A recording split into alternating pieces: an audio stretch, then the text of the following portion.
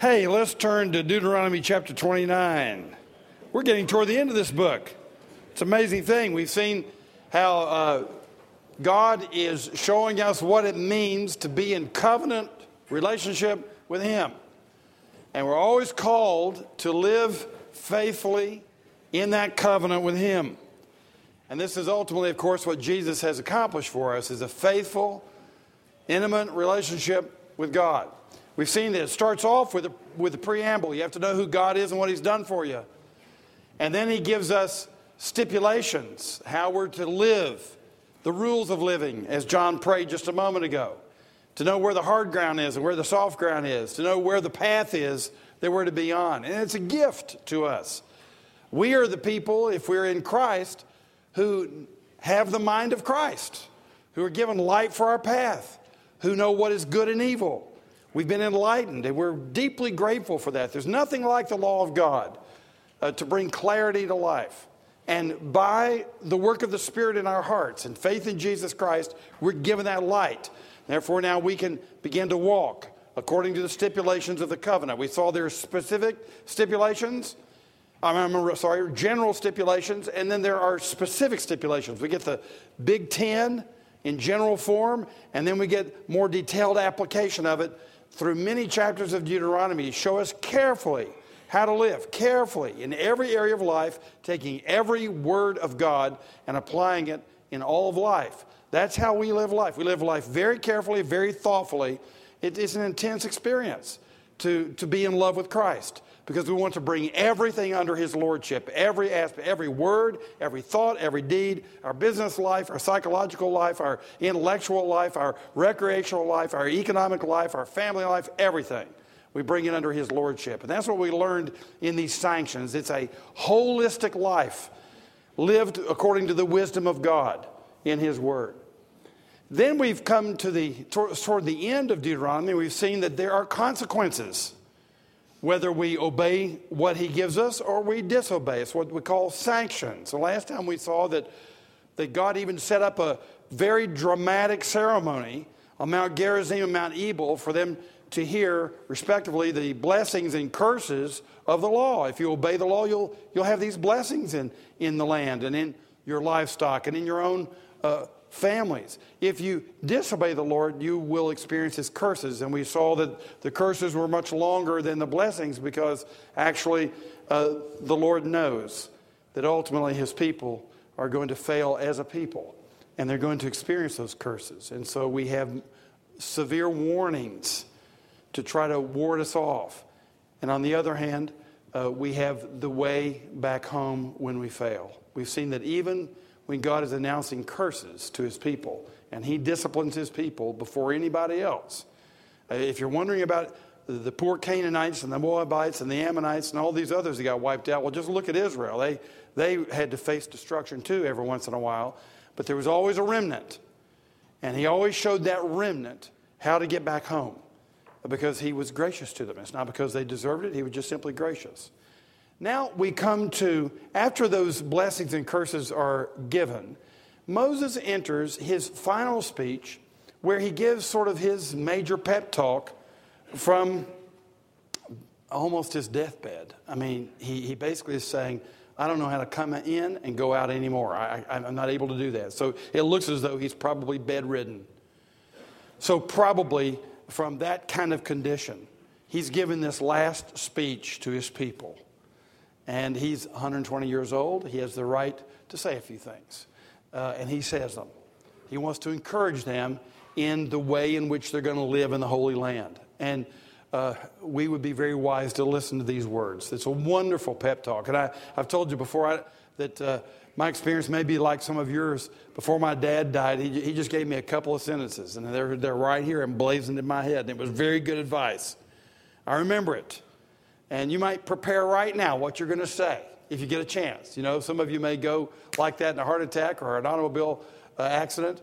Or some of you might get struck with lightning on the golf course. I don't know. But others of us will just die of old age. And you might prepare that speech because it's very important. And let's look at the one he's going to give in Deuteronomy 29.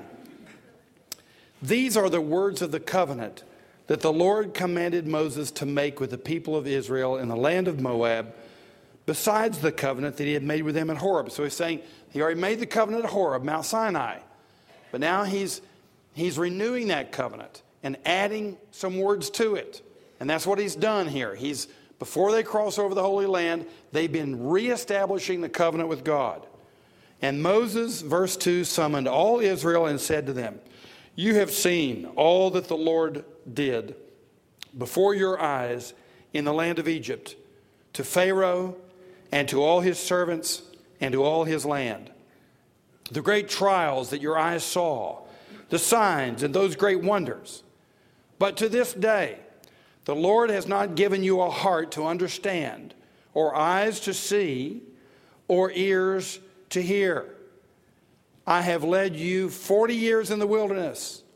Your clothes have not worn out on you, and your sandals have not worn off your feet. You have not eaten bread, and you have not drunk wine or strong drink, that you may know that I am the Lord your God.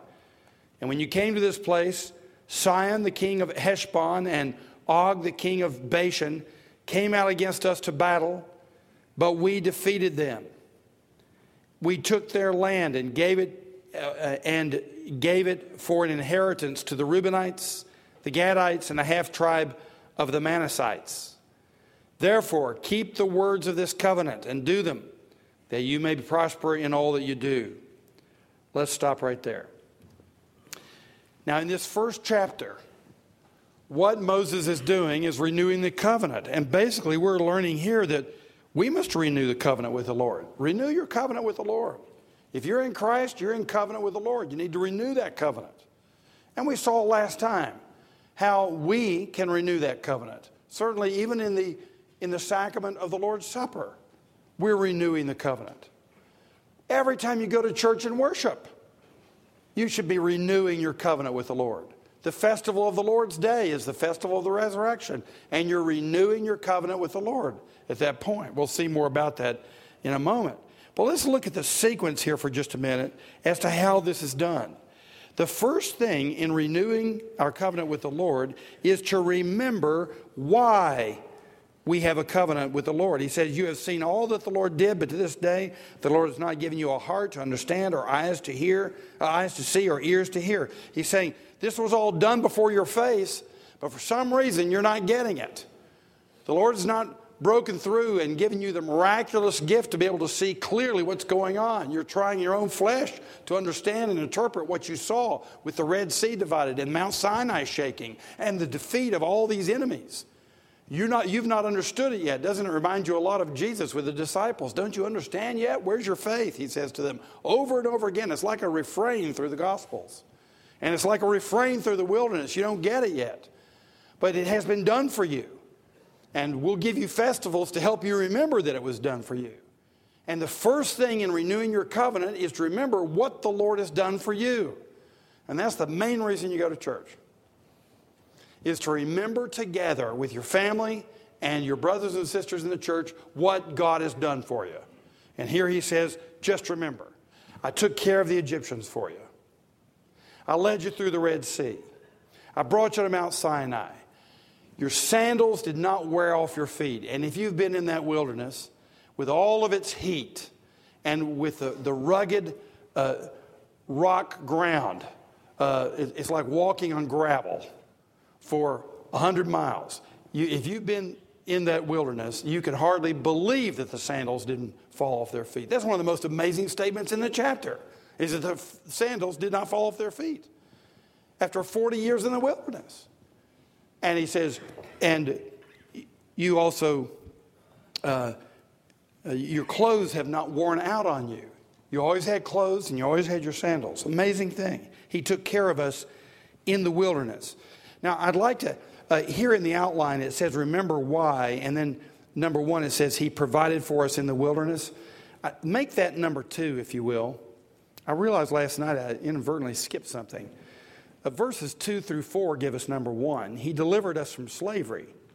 So first of all, if we're remembering why we're in covenant with the Lord, he is the one who delivered us from slavery. And secondly, he provided for us in the wilderness. So verses 2 through 4 talk about the incredible delivery from Egypt. Now, if you look for just a moment again at verse 4, this is an interesting verse. The Lord has not given you a heart to understand, or eyes to see, or ears to hear. It's an incredible irony that these people would have been dealt with in such a generous manner by the Lord, and they didn't get it. It's an incredible irony that the disciples were given such gifts by the Lord and didn't recognize what it was all about. Those of you who are at Second, we talked about on last Sunday, Easter Sunday, about Mary Magdalene. Mary Magdalene, this woman who had all kinds of evidence that Jesus was the Messiah. Think about the things she experienced before the resurrection. We're told in Luke chapter 8, she had 7 demons. Jesus had cast out 7 demons in her life. She began to follow him and to help finance his ministry. And she watched him to perform many miracles, including raising the dead. She saw that. And she also heard his predictions on multiple occasions that he would not only be crucified, but be raised from the dead. And yet that's the last thing she expected. Think of all these experiences, personal experiences and observations she made, and she didn't yet put it together. So that when she's at the tomb, she doesn't expect Jesus to be resurrected at all. She's expecting to go for a funeral service to pay respect to his remains. She's looking for his body that she can leave some flowers there and show her great respect for her late friend. Think of the evidences that she had after she got there that still didn't break through. She had an empty tomb with angels sitting there, with the grave clothes still in the tomb, which tells you clearly thieves did not take his body. Thieves take new linen grave clothes. They don't leave them there.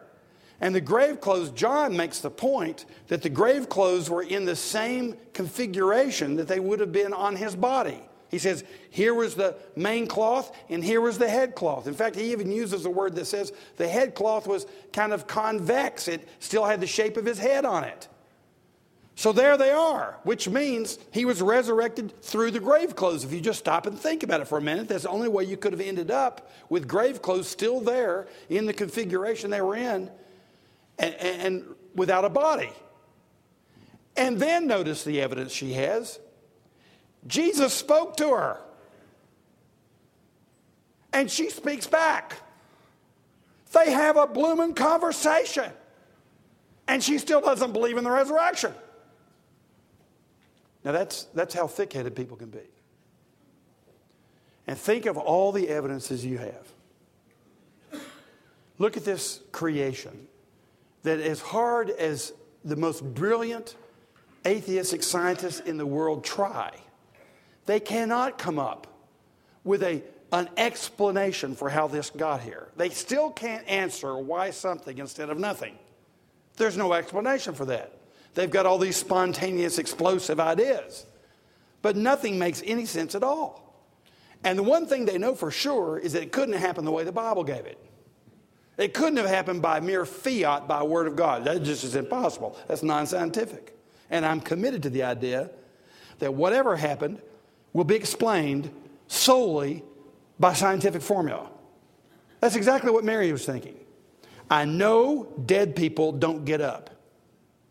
So whatever explains the universe, it cannot violate the principle that dead people stay dead. When you start that way, evidence doesn't help you at all, because you will find some way to explain it away. Look at the evidence for the resurrection. We have 500 witnesses. Paul appealed to them. You want to know about the resurrection? Just get on a ship, travel right back to Jerusalem. You'll find several hundred witnesses who saw him and talked with him. You see 12 men going all over the world with the same message, and all of them to their death, except for John, who died of old age in exile on the Isle of Patmos. All the rest of them were either beheaded or flayed alive or crucified because they were preaching the resurrected Jesus Christ. Folks, that doesn't happen. They may have been wrong, but multiply the odds of that times 12. And I tell you what, a bodily resurrection by the power of God is a lot simpler and easier to believe than the 12 men who showed all their cowardice at the crucifixion. All of a sudden, all 12 of them are bold all by themselves in all parts of the world to preach the same message, when down deep inside they all knew it was a lie. Can you imagine that? These cowards who had the truth of Jesus Christ and ran at his crucifixion. Now they're all 12 in separate places at separate times going to stand to their death for what they knew was a lie? No, they knew it was the truth. And they'd experienced the power of the Holy Spirit. And that's what enabled them to deliver unto us the apostolic message of the resurrection of Jesus Christ. There's no plausible way to explain what happened 2,000 years ago, short of a true bodily resurrection of the Lord Jesus Christ. And you've had this evidence all your life, so have I. But what have we done with it? So often we've ignored it, or we've tried to explain it away, or we try to act as though, well, that's what religious people do. It's not really important. Gentlemen, this is the most important thing in the history of the universe, the resurrection of Jesus Christ. And that's what we proclaim. You start there. The cross of Christ and his resurrection for us. Remember what he did. And that's what moves us to keep the covenant, to renew it. So he delivered us from slavery. He provided for us in the wilderness. And thirdly, verse 7, he defeated our enemies. Now, we renew the covenant by remembering what he did for us. And this is the reason that we have festivals. This is the reason that, look at these things. He says, remember what I did for you in Egypt. What's the main festival? We have 3 main festivals. What's the first one? Passover. Why do we have Passover in the Old Testament? To remember what God did for you in Egypt. We have the Feast of Booths every year. And every male, 12 years of age or older, is required to go to Jerusalem and live in a tent for a week, live in a lean-to for a week. Why? To remember one thing. God provided for you in the wilderness. I don't want you to ever forget it. I'm going to take a week out of every year so that you reenact the experience of going through the wilderness. The same with the Feast of Weeks at Mount Sinai. Let's remember the law of God given at Sinai every year, which we now call Pentecost. So those are the festivals. And you know from your own Easter celebration, last Sunday, you know the effect of festivals. You're actually reenacting it in a sense. Every year, Easter is such a special time because you're sitting there celebrating with these people and with their Easter bonnets and all the rest, and the orchestra and the choir are singing, and you're realizing there's one reason that we're doing this. It's because he actually was raised from the dead and he's alive. And it's by entering into that festival that there's a way in which you almost reenact the experience itself. There's a sense in which a festival like that is almost a self-attesting sort of experience. That we're celebrating this because it actually happened. And there's a sense in which you can experience it through a true festival. Now, of course, every Sunday is meant to be a festival of the resurrection. You're meant to enter into that experience again and to enjoy it again and to remember it, viscerally remember it. Not just intellectually, but viscerally remember it. And that's what the festivals of Israel were for, and that's what they're for us. Now, before we leave this, notice the fourth thing in verse 8, that he gave us the land. So we took their land. See, they've already taken some of the land on the east side of the Jordan. And so Moses is bringing them up to date. Here's what God has done for you lately. So it's not just what he did 2,000 years ago or what he did 3,500 years ago, but what has God done for me lately? Well, let's remember what he's done for us lately. And we recount his blessings to us. And people give testimonies of his blessing. Why? Let's recount what God has done and how he loves us. That's the beginning of renewing your relationship with him. If you're feeling a little weary right now, if you're feeling a little tired, if you're feeling a little distant from the Lord, first thing, Remember what He has already done for you and bring it up to date and be honest about it. And so we remember why. We also remember what. Verse 9, he says, therefore keep the words of this covenant and do them, that you may prosper in all that you do. Remember why you're remembering. You're remembering what He's done for you so that you might live for Him. And remember what that means. It means what He's told you in the book of the covenant. And it's been in great detail. It'd be hard to forget any part of your life coming under the light of His law. He's laid it out for us. That's what He wants us to do, is to live for Him. We've seen how this is the manual for how to love God. His law is that manual. So, Paul says even that I have been given the grace of apostleship, he says, for the obedience of faith among the Gentiles. Get that. The obedience of faith. So faith is believing the promises of God. Faith is believing the acts of God on our behalf, like the incarnation and the crucifixion and the resurrection and the ascension and the parousia, the glorious return of Christ. It's believing in His work for us. And that faith leads to obedience. And this is what Paul was about. He was going all over the world, preaching Christ, calling upon people to trust in Him alone for their salvation, for their justification, that they may, in putting their faith in Christ, now begin to look like Christ all around the world.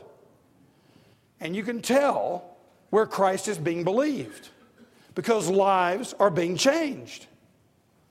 Individually, in families, in churches, and yea, even in nations. You can tell where the gospel has been proclaimed and believed, because there's an obedience to the law of God. You never have genuine faith, really trusting in Christ, and no changed lives. That doesn't happen. Faith leads to obedience every time, 100%. Now, does that mean that we no longer struggle or that we no longer sin? Of course not, we sin. Does that mean that everybody who professes faith is a Christian? No, people profess to know Him and don't really know Him. Does it mean that just because people turn over a new leaf, that they're now believers in Jesus? No, pagans can turn over new leaves. But here's what it means. If you have put your trust in Christ, you are now walking in a new direction fundamentally. There's a new trajectory to your life. So that's what's being taught here. Remember what, remember why, and remember what it's all about. It's about walking with Him and becoming like Him. Then thirdly, verses 10 through 15, let's look at these. It's remember who. He says in verse 10, you are standing today, all of you, before the Lord your God, the heads of your tribes, your elders and your officers, all the men of Israel, your little ones, your wives, and the sojourner who is in your camp. From the one who chops your wood to the one who draws your water, so that you may enter into the sworn covenant of the Lord your God, which the Lord your God is making with you today, that He may establish you today as His people, and that He may be your God as He promised you, and as He swore to your fathers, to Abraham, to Isaac, and to Jacob. It is not with you alone that I am making this sworn covenant, but with whoever is standing here with us today before the Lord your God, and with whoever is not here with us today. Wow. So who's he talking about? He's talking about all of you. First of all, leaders. Notice that he starts with the heads of your tribes, the tribal leaders, the sheikhs, your elders, your officers, and then he says all the men. Why? Well, because men were expected to be heads of their homes. They were expected to be leaders in their marriage. So let's call them all the men. Let's have a men's Bible study right here on this side of the Jordan. Let's get them all out here. Why? Because they're leaders. And whenever God speaks to His people, He starts with the leaders. If you want to look at the prophets, remember when we were studying the minor prophets? When God's got a problem with Israel, He starts with the priests and with the kings and with the false prophets. That's where He starts, with the preachers. So let's get all the leaders together and hold them accountable first. And just remember that it's a great privilege to be leading wherever you are. Some of you are in parachurch organizations. Some of you are leaders in your churches. Some of you are leading spiritually right there in your business where you are. Some of you, all of you probably, are leading in your homes. It's a great privilege. But remember that when you lead, then you draw attention, not just from people around you, but from God himself. And he begins with you. If we're going to renew the covenant, let's get the leaders renewed. If the church is going to be revived, let's get the leaders revived. If we're going to renew our obedience to the Lord, let's start with the Sunday school teachers. Let's start with the husbands and the fathers in the homes. That's the most important place to start. We don't start at the bottom, we start at the top with the leaders. That's where the Lord starts. And then look, secondly, in verses 11 through 13, he says, okay, not just the leaders, but everybody. Down to the little children, down to the wives, down to the traveling person who's been adopted into your home as a worker. The migrant workers, bring them in too, everybody. It includes every single person. We don't leave anybody out. It's wonderful how both leadership-oriented the Bible is and how democratic it is at the same time. It does both things. So God calls first of all the elders and the leaders, then everybody come. So when you go to church, gentlemen, exercise your leadership and get them there. If you've got children in your home who are taking a bed at night and coming to the board in the morning to get the breakfast, then they're to come to church with you. Bring them. You say you want to eat? You want to sleep in your bed? You're coming to church. And I know some dads who completely wimp out when it comes to drawing the boundaries where they need to be with their children, and who don't want to be unpopular with their kids.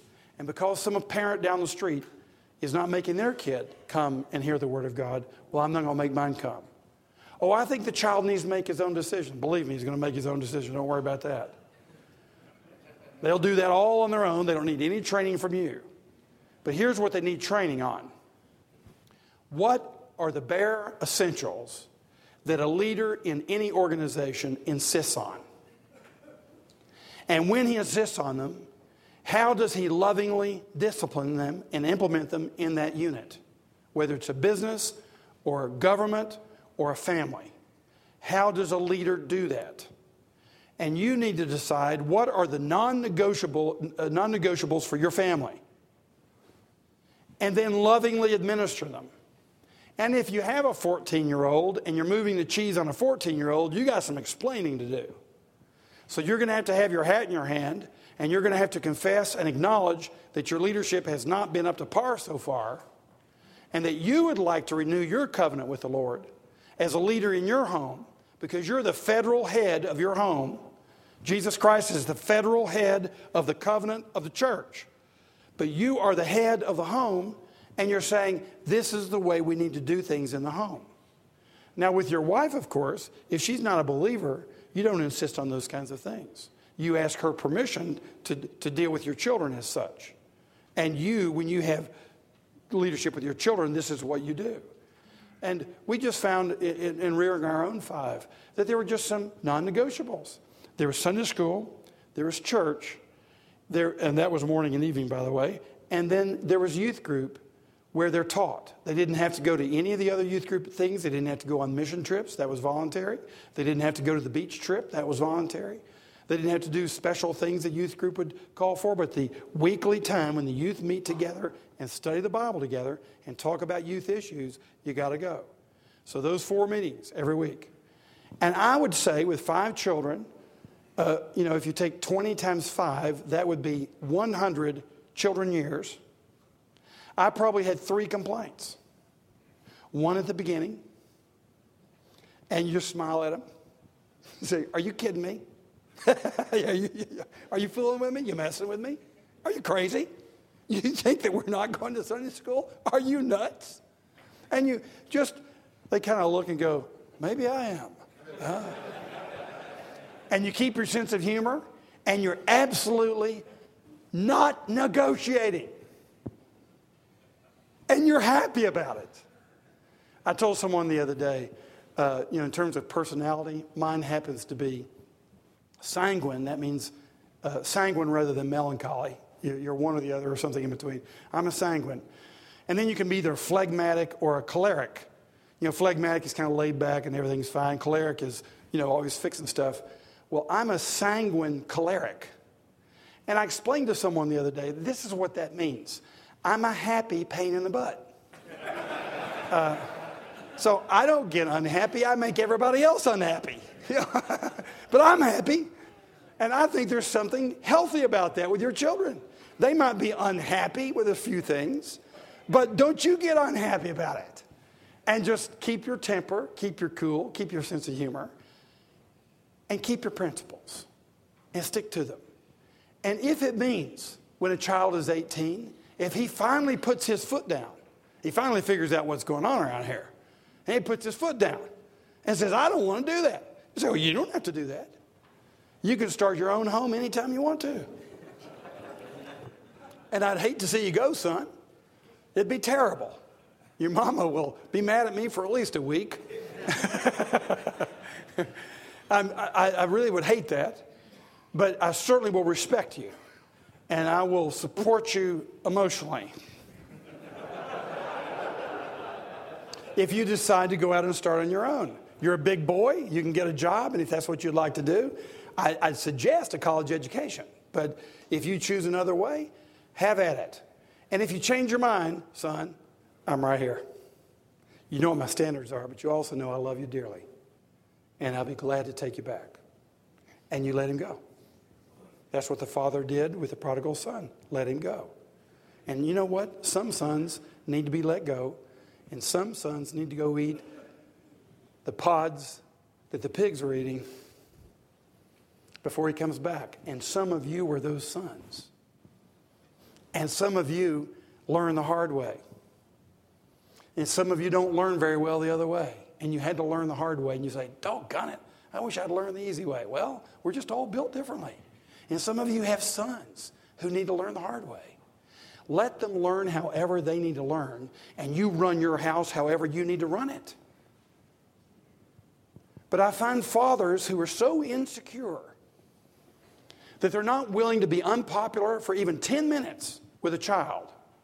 And they're willing to negotiate their standards of what a healthy home ought to be in order to be chum buddies with their sons. I tell you, I learned something about sons a long time ago. If you have to keep them alive, you can't rear them. Sons will do unbelievable, scary things. And if you have to protect them, you're going to ruin them. So with sons, you have to let them go anyway. And the sooner you start, the better. Now, don't let a 14-year-old go out of your house. But an 18-year-old, just lovingly set the standards. Gentlemen, notice, everybody shows up. And everybody is under the authority of one of those men. That's the reason. Let's get the leaders first. Get all the men in here. Now let's have a little chat about what this church is supposed to be like. You men are all here. Now, next Sunday, I want to see you and all your families, and we're all going to chat together. That's the way it works. Get the leaders together and then tell them everybody's important. And I can't, and neither can the guy sitting with you at the table. None of the guys sitting with you at the table can come in there and rear your children for you or your grandchildren. You need to be the ones who are doing it at home. Notice thirdly in verses 14 and 15, this amazing thing. He says, this is not only for those who are here, this is for people in the future who aren't even born yet. People who are not even here. Gentlemen, there's a sense in which when they met, when they met at Mount Sinai, you were there. At least you were included in the mind of God. I'm giving this law for the children of Israel, for the leaders and for their families, and for all those guys at Amen Bible Study who aren't here yet. He was doing it for you. At Mount Sinai, when he delivered them through the Red Sea, it was for you. When he brought them to the Holy Land, defeated Og and the other kings, he did it for you. When he took the land, he did it for you. So it's for all those who aren't here yet. And you can see how when we enter into a festival, we're entering into something that was for us, just as well as for them. Now, Remember, D, how? How do we renew the covenant? Well, in verses 16 through 29, I'm going to make these comments. We're not going to read the whole text. But basically, he's saying, you've seen their detestable things, their idols of wood and stone, of silver and gold. In other words, beware of idolatry. The how of renewing the covenant is really simple. It's just faithfully walking with him alone, not mixing up your gods. Let him be your only God. He doesn't need any assistant gods. Just one God, no rivals, no competitors, no idolatry. And notice in verses 16 through 18, he says, beware lest there be among you a man or a woman or clan or tribe whose heart is turning away. So open idolatry. But then B, in verses 18b through 21, look at that. What about those who are hypocritically idolatrous? Beware lest there be among you a root bearing poisonous and bitter fruit. What is a bitter fruit? A bitter root, what is it? It's one who hears the word of this sworn covenant, blesses himself in his heart, saying, I shall be safe, though I walk in the stubbornness of my heart. The Lord will single him out from all the tribes of Israel for calamity, in accordance with all the curses of the covenant written in the book of the law. He's saying, don't just pretend. The Lord will single you out if you're pretending. Don't think for a moment that just because you can pull the wool over your mother's eyes, that you can pull the wool over God's eyes. And if there's anybody who is secretly idolatrous, I'll single you out, he says. And so first of all, beware of idolatry. But then in verses 22 through 28, he says, believe the consequences. Because he says, if you do that, then people will say, it is because they abandoned the covenant of the Lord and they went and served other gods that this land is devastated and that they're in exile. He says, everybody's going to know. And you need to believe the consequences. When you renew the covenant, beware of idolatry. Beware of the many idols around you, that the nations surrounding you and the different religions surrounding you have idols. Beware of all that. But also beware of hypocrisy in your own heart, of just pretending and image managing. But furthermore, believe the consequences. You know, the psalmist says that I envied the wicked, and my feet almost slipped when I envied the wicked. They seem to be prosperous. And why is it the righteous always seem to be poor? The wicked seem to be prosperous. My feet almost slipped until he said, I entered the sanctuary of God, and then I perceived their end. The judgment of God came to mind. And heaven itself came to mind. There are consequences. Keep that in your mind. God is not going to be your debtor. You are not going to outperform him. Whatever you're doing in this life is going to be infinitely rewarded. Just remember this. Believe the consequences. And then this wonderful verse 29. The secret things belong to the Lord our God, but the things that are revealed belong to us and our children forever, that we may do all the words of the law. Embrace the revelation. Here's how you do it. Beware of idolatry. Remember and believe the consequences of walking with him or disobeying him. And thirdly, embrace the entire book. Now, secret things belong to him. There are many secret things, and many of the questions we have are secret things. How is it, we say, that God could foreordain whatsoever comes to pass, and then he could tell me to work out my own salvation with fear and trembling? How can that be? Well, I don't know. The secret things belong to God. However, gentlemen, why don't we start asking more questions about what we have?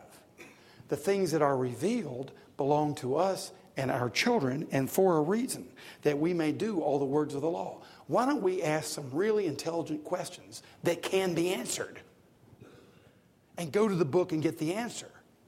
And sometimes out of our cynicism, we just like asking questions that we know no wise man could ever answer. And he's a fool if he tries. And we love asking those questions. We love stumping people. We love making people think that their religion is foolish because they can't answer questions that only God can answer. And Moses is saying to them, you want to know how to renew the covenant? Take that covenant. take the book of the covenant and learn it and realize it's yours, that you may enjoy the Lord and that you may walk closely with him. So this is how we renew the covenant. Now, secondly, verses 1 through 10 in chapter 30. Restore your relationship with the Lord. I'm not going to go through this, but just to say this. He anticipates our disobedience. We saw this before. And look what he says in verses 1 and 2. You must return to the Lord. And you'll notice he says, all of you, you and your children. So you must return to the Lord. And, you know, when you get discouraged because of your own wickedness, your own stupidity, your own foolishness, your own rebellion, you get so down on yourself, so judgmental toward yourself, and so discouraged. What's the use? That you just give up. Well, gentlemen, when you really screw up, when you've really surrendered all rights of a Christian reputation, now you're getting to the point where you might be able to understand the gospel. You never had any righteousness anyway, gentlemen. You never had any credit that would do to get you into heaven. So now that you're down at the bottom of the pit, bottom of the barrel, maybe now you can get it. Your righteousness is going to come from God. And he's going to undeservedly take you to be his own. So turn to him. Of all moments in your life now, turn to him because you might understand that salvation is a gift. So you must return to the Lord, all of you, you and your children, he says. And notice that we turn to all of his commands with all of our being. So a turning to the Lord is not partial. It's not kind of like, Lord, I'm kind of sorry I got in this mess, and I'm going to try not to do this again. And I'm going to try to get this area of my life all cleaned up. No, no, no. That's not repentance. Or, Lord, I'm going to go apologize to old so-and-so for what I said to him, and I'm just not going to have anything to do with him anymore. No, you didn't get it. Here's what it is. Lord, I was unkind to that person. And I acknowledge before you I've allowed his weaknesses to irritate the living daylights out of me. And I acknowledge that the reason that I'm disturbed is not because he's a sinner, but because I just don't like him. And I don't love him. And I confess that. And that's the greatest wickedness of this whole relationship. And I ask for you to change my heart so that no longer do I despise or am indifferent or hate the other person, but I actually love them. Lord, please grant me that, a full repentance. Because you know what, Lord? You've loved me, and I've acted toward you a lot more irritably than that person's acted toward me. And I have no right to treat people this way when I've been treated the way you treat me. See, that's full repentance. It's not just the deed. It's not just the one person. It's my wicked heart that I have diagnosed and confessed before the Lord and asked him to change me at the deepest level. There's real repentance. All of his commands in all of your being. Now, you'll notice in verses 3 through 10, when you get a chance to read it, that the Lord will restore you. And it's amazing how he will restore you. Verses 3 through 5a, no matter where you are. He'll gather you again even if you're in the uttermost parts of the sea, uttermost parts of heaven. This is where David gets it in Psalm 139. Though I be in the uttermost parts of the sea, even there the Lord will be with me. So no matter what kind of mess you've gotten yourself into, no matter what part of the world he exiles you to, even if you end up in the bottom of the ocean like Jonah, that's a pretty bad place to be, isn't it? Fleeing from God, thinking he could disobey God and not go to Nineveh. He could go to Tarshish. He ends up in the bottom of the sea. Even there, the Lord sends a great fish and swallows up Jonah and spits him out on the seashore. Probably bleached from the acid of the fish's stomach, but nonetheless, he looked like an albino, but he's there. A little bit chastened, but he's there. Because there's no place you can get beyond the Lord's reach of his love. So no matter where you are, and then verses 5b through 9a, I hope you'll look at this later, he'll put you in better shape than you were before. How can this be? I was so disobedient. I ran away from the Lord. And then he gives you a better position and place in life than you ever had before. It makes no sense. It's called grace. And he'll have you in a better place spiritually and a better place materially, those verses teach. And you can look more at that. And why does he do it? Verses 9b and 10, because he loves you. He loves you. The Lord will again take delight in prospering you. It's an amazing thing. Now, lastly, let's look at the verses 11 through 20 in chapter 30. And I will have to leave chapter 31, I think, till next time. He says here, for this is chapter 30, verse 11. For this commandment that I command you today is not too hard for you, neither is it far off. It is not in heaven that you should say, who will ascend to heaven for us and bring it to us, that we may hear it and do it. Neither is it beyond the sea that you should say, who will go over the sea for us and bring it to us, that we may hear it and do it.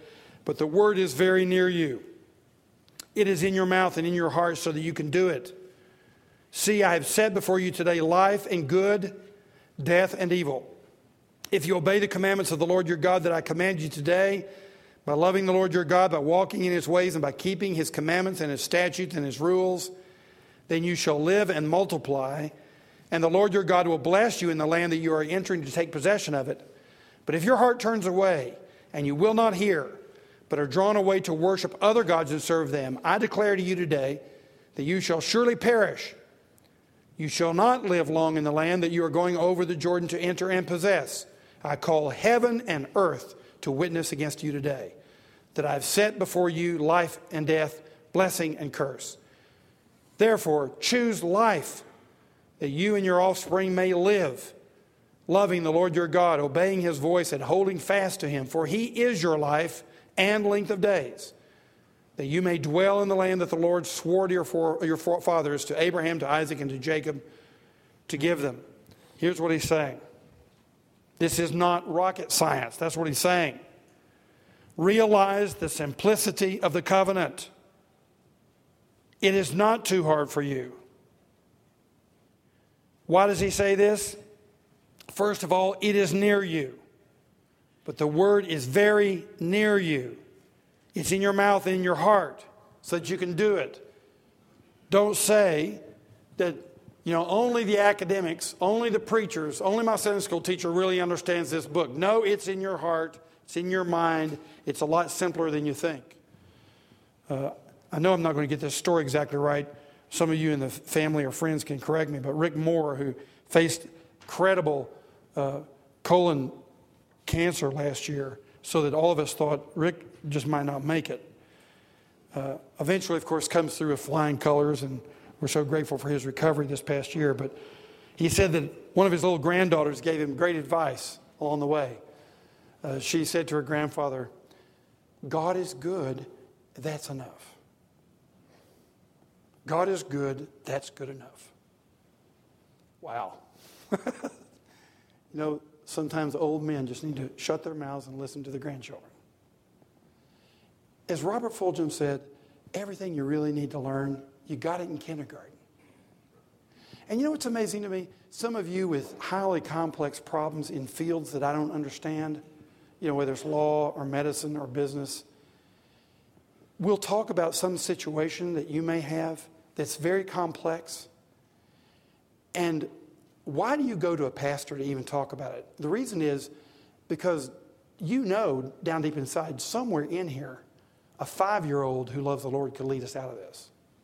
And that's about the knowledge a pastor has about the businesses you're in, about what a 5-year-old's got. But we have 5-year-old knowledge of Jesus.